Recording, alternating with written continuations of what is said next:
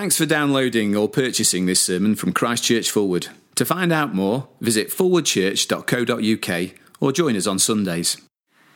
The priests and the captain of the temple guard and the Sadducees came up to Peter and John while they were speaking to the people. They were greatly disturbed because the apostles were teaching the people and proclaiming in Jesus the resurrection of the dead.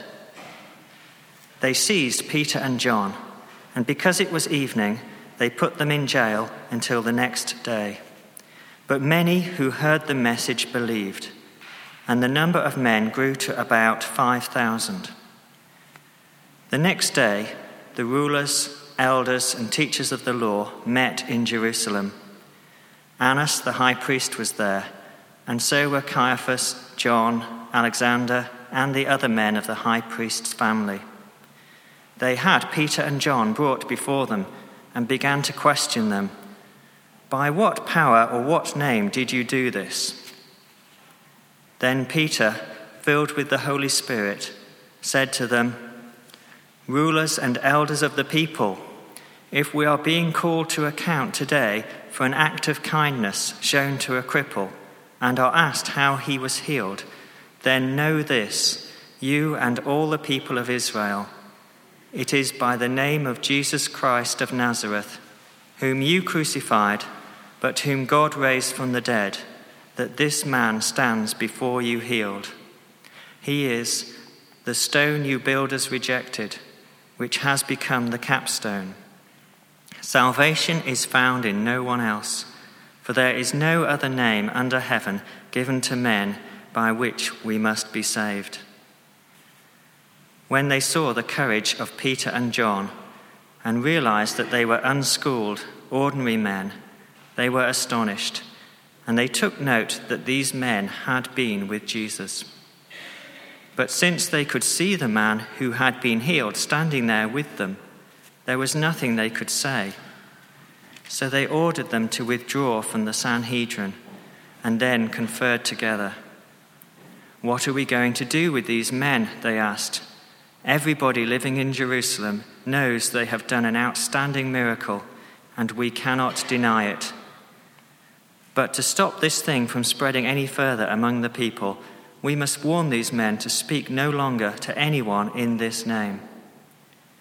Then they called them in again and commanded them not to speak or teach at all in the name of Jesus.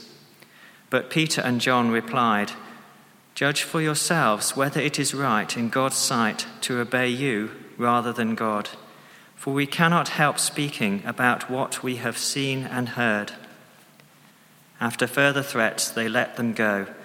They could not decide how to punish them, because all the people were praising God for what had happened. For the man who was miraculously healed was over 40 years old. Our Heavenly Father, we do pray that indeed we would receive these scriptures as your urgent and vital word for us today. We pray that you would speak them into our hearts, challenge us and encourage us by your Spirit. And we ask it in Jesus' name. Amen. As you're sitting down, could you please turn back to Acts chapter 4? That's page 1095 in the church Bibles. There's also a handout amongst the papers you were given on the way in that you can use to follow along or make notes.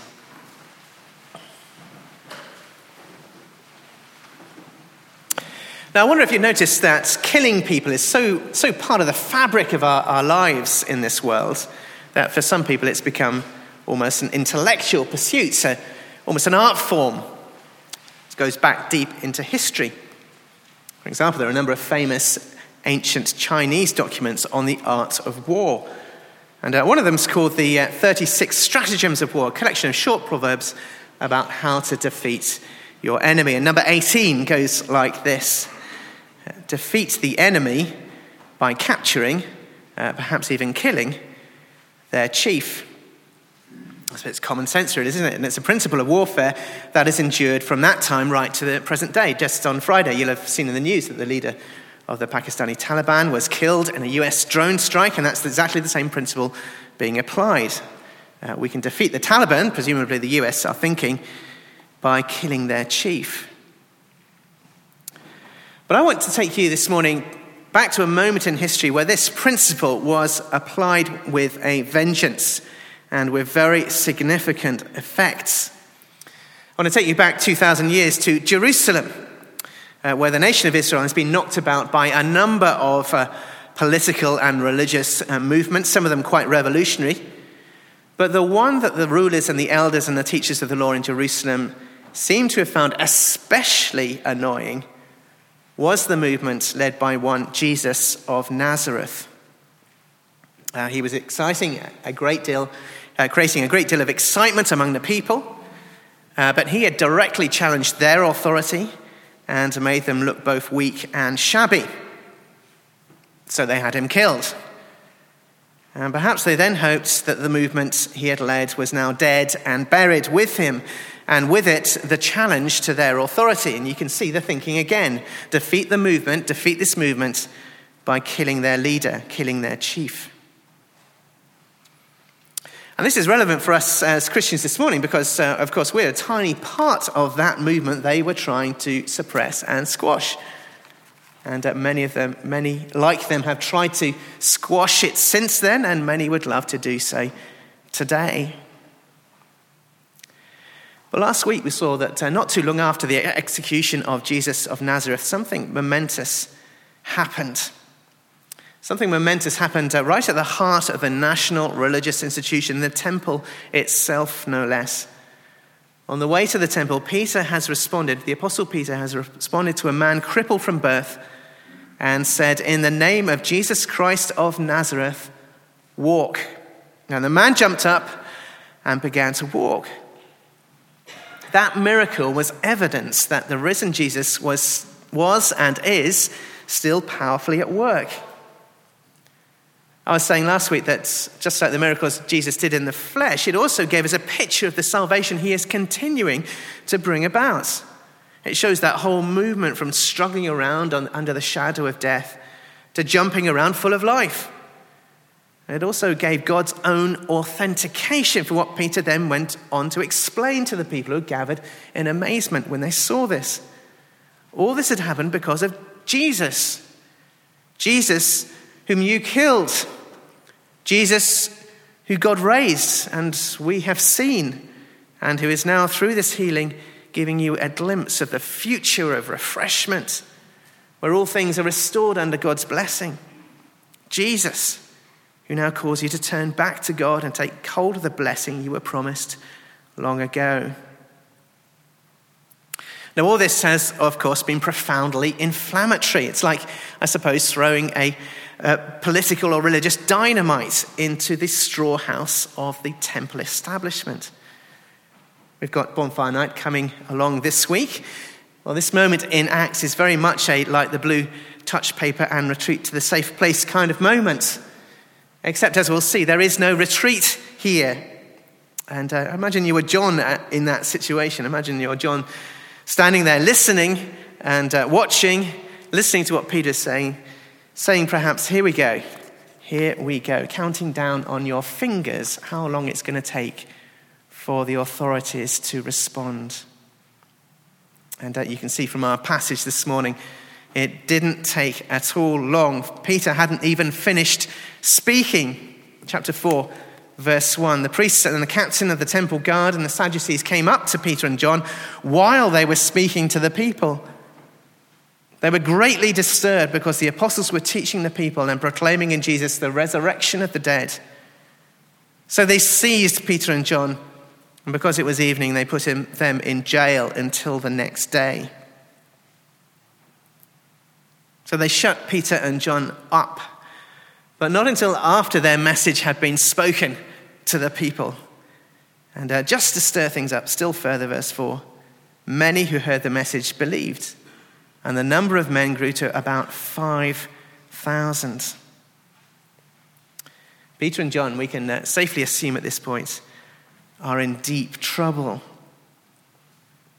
Nonetheless, I do hope that we're going to find this account of what happened to them next deeply encouraging this morning. Basically, Luke, who wrote this account, wants us to have their confidence, the same confidence that Peter and John show us in this chapter. This is what I put on your handout. His purpose in writing this is to give us their confidence as we too are confronted by the enemies of Jesus who want to squash what he is doing. And we're going to look at that in two parts this morning. And that'll help to explain what kind of confidence we're talking about here. What kind of confidence are we talking about? Well, first, confidence in the salvation that comes uniquely through Jesus. And then second, confidence to obey God, not men, as we speak of Jesus publicly. So in verses 1 through to 12, confidence in the salvation that comes uniquely through Jesus. And the punchline is verse 12. It's over the page. Just look at it for a moment. This is the punchline of what we're going to see in this section. This confidence is driven by the knowledge that salvation is found in no one else but Jesus. For there's no other name under heaven given to men by which we must be saved. So that's the punchline, but how do we get there? Well, if you turn back a page, just look first with me at whom Peter and John have just provoked and disturbed. Through that healing in chapter 3 and what Peter said afterwards, they've lit a Jesus-fueled fire in the temple. And this, if you like, is who comes out of the woodwork. Verse 5, the next day, the rulers, elders, and teachers of the law met in Jerusalem. Annas, the high priest, was there, and so were Caiaphas, John, Alexander, and the other men of the high priest's family. Now I wonder if you recognize anyone here. These are basically the same people before whom Jesus was taken after his arrest, as Luke has told us in his gospel account. These are the people who handed Jesus over to Pilate and vehemently campaigned for his execution, stirring up the crowd to cry out, "Crucify, crucify." These are verifiable, historical people. And Annas seems to have been some kind of high priest emeritus. According to the Jewish historian Josephus, he was deposed by a previous Roman governor, and Caiaphas appointed in his place, but he's still influential, as you can see. He's still effectively high priest. So there's Annas and there's Caiaphas, who, if you like, is the official high priest according to the Romans.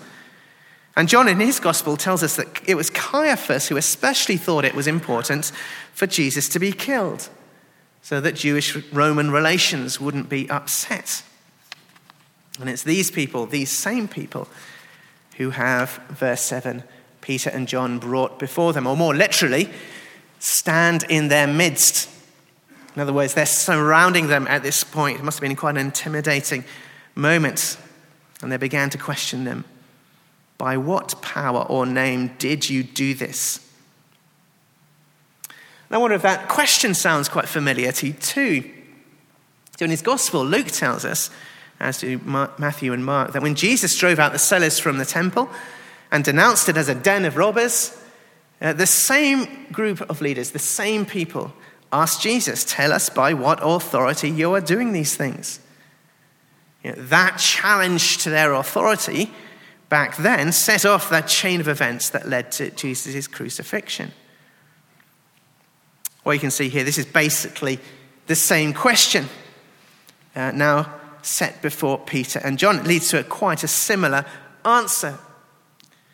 Let me read you Peter's defense, his answer to their question from verse 8.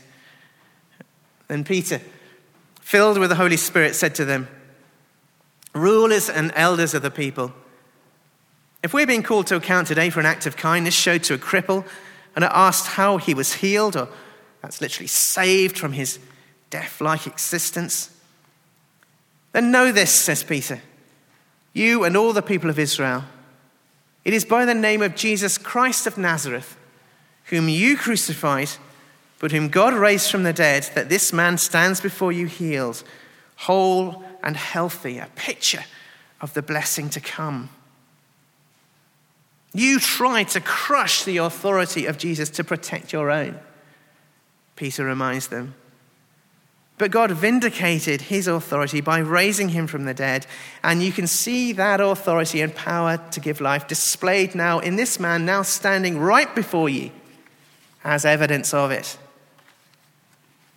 In other words, says Peter, to use the words of David from Psalm 118, which stand as testimony against you, he is the stone you builders rejected, which has become the capstone, that is the cornerstone from which the whole building, the whole body of the people of God is built.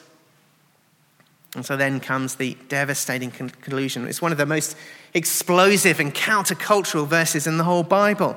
Verse 12, salvation is found in no one else, for there is no other name under heaven given to men by which we must be saved.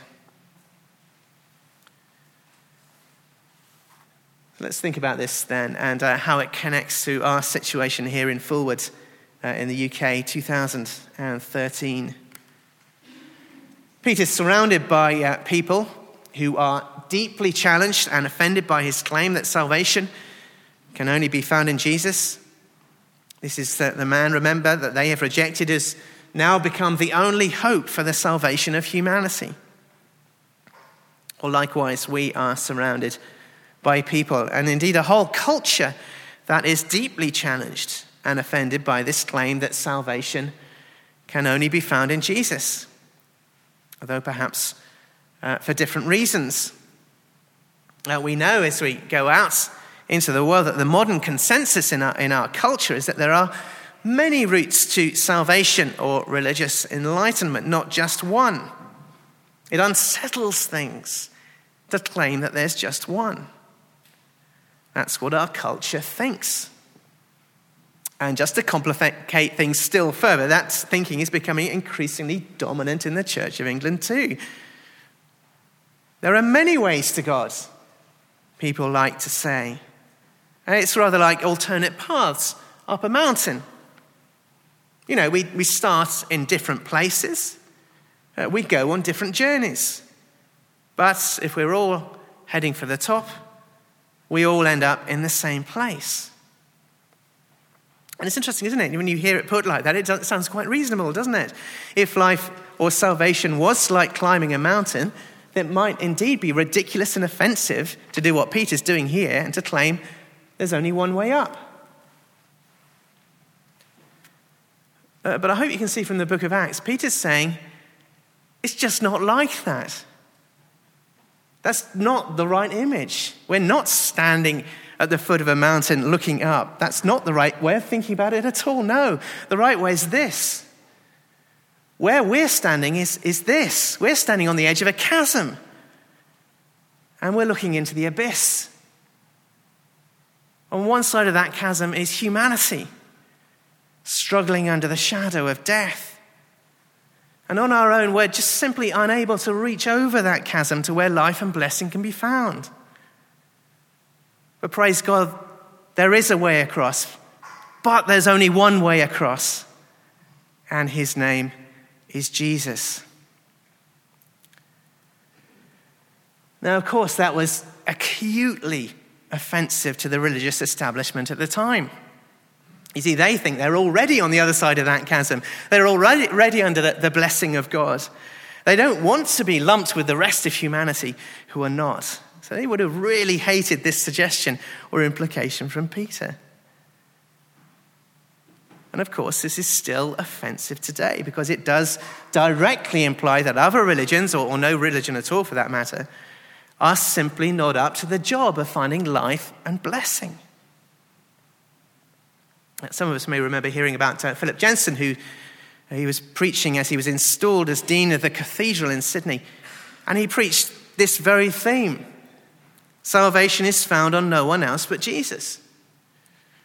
And that sermon, because it was so widely publicized, generated nothing less than a firestorm of protest from other religious leaders, from the media, and from politicians.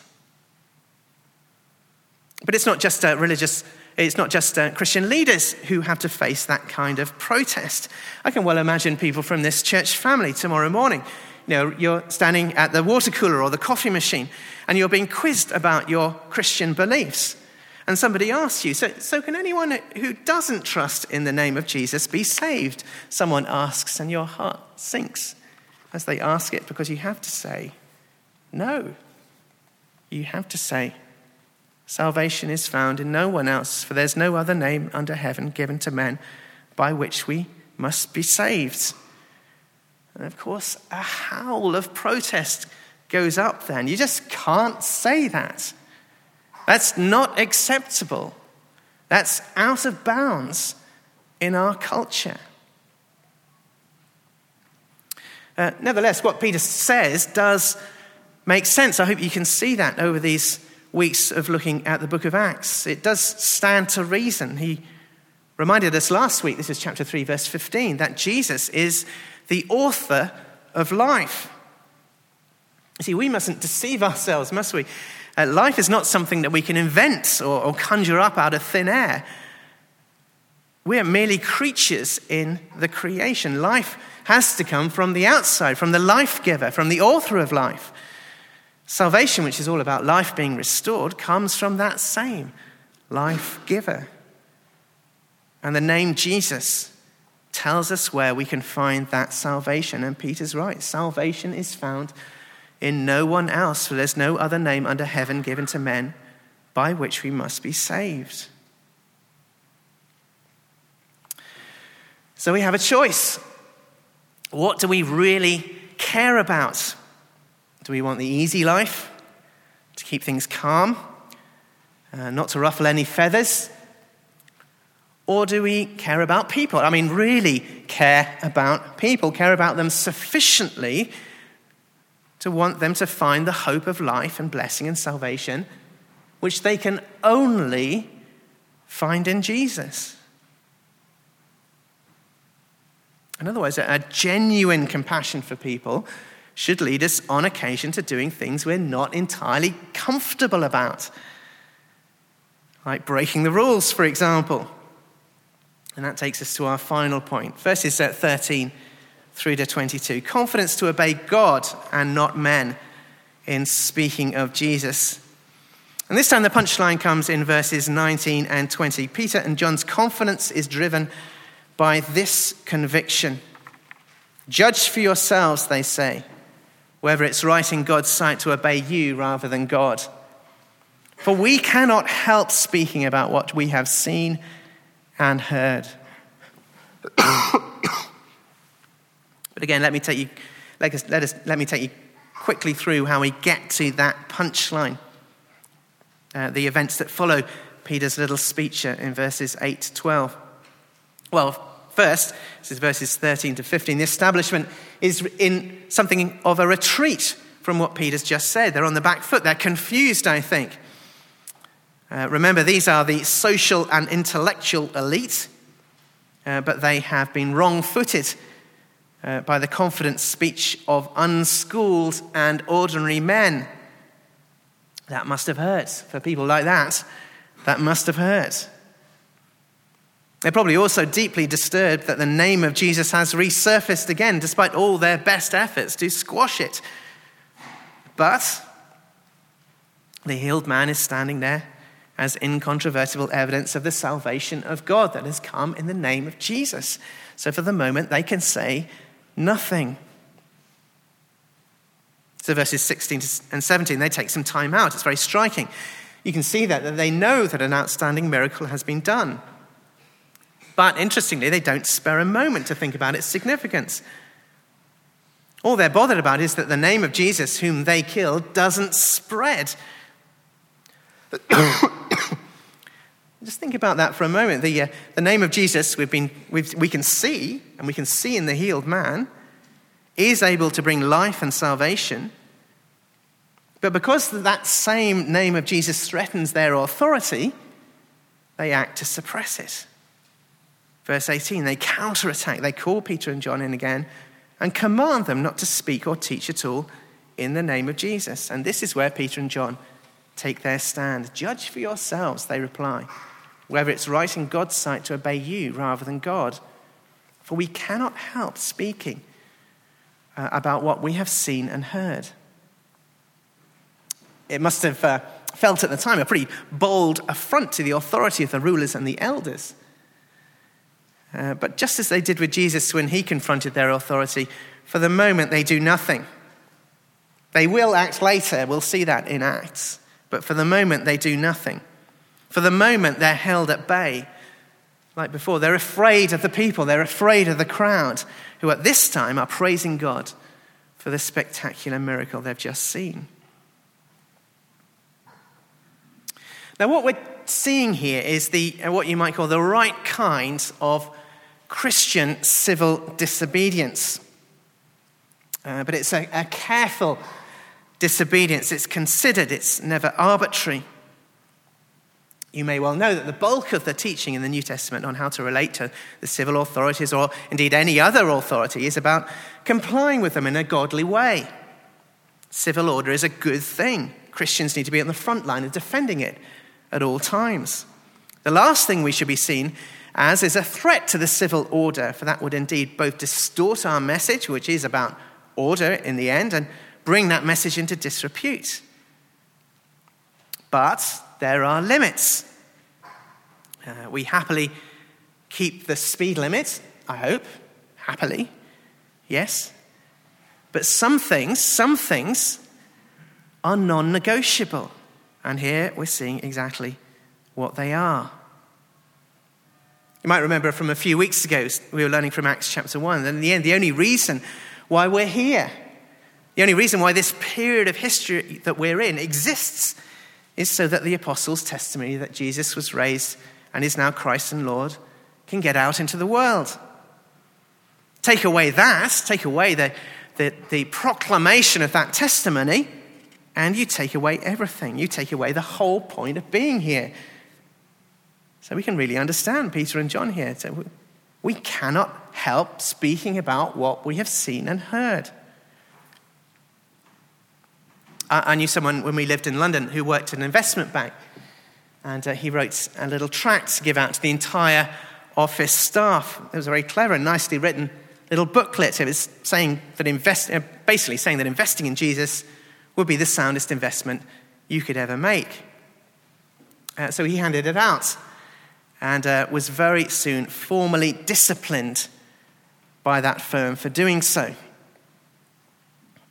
So interestingly, what he then did was to offer to go round to every person in the department to take the tract back and personally apologize for what he had done.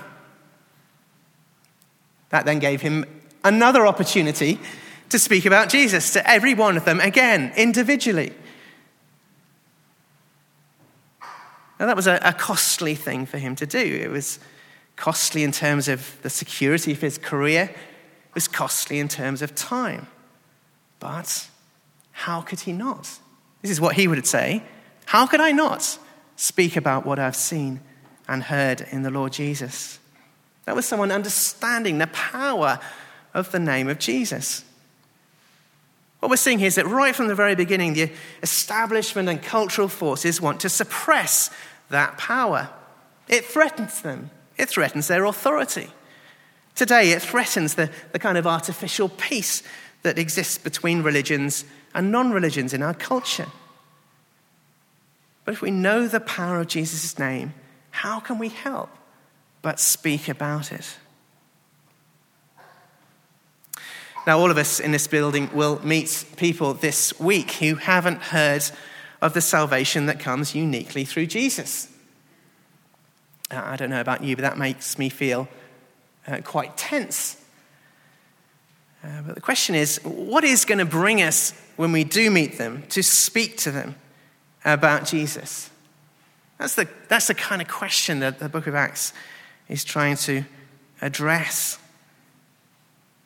Well, if we've seen that several things will help. Knowing that they can only find salvation in Jesus is going to help. Compassion for them is going to help.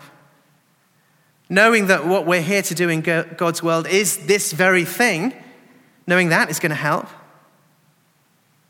But also, what's going to help is this, knowing that those who would have us not speak about Jesus cannot win in the end.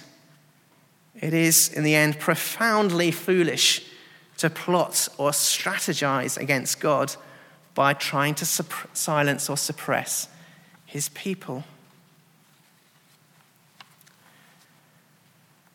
Number 18 of the 36 stratagems of war says, defeat the enemy by killing their leader.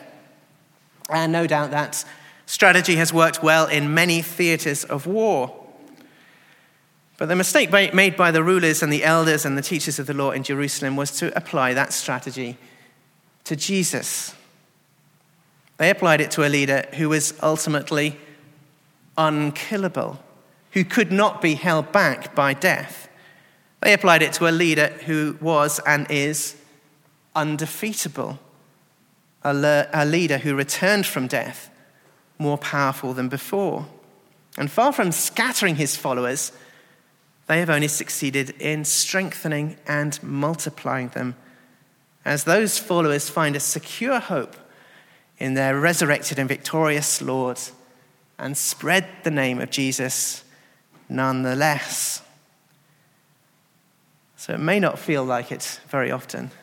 It may not feel like it. It probably won't feel like it this coming week, but all the weight of God's own victory is behind us, and most especially behind us as we speak of Jesus.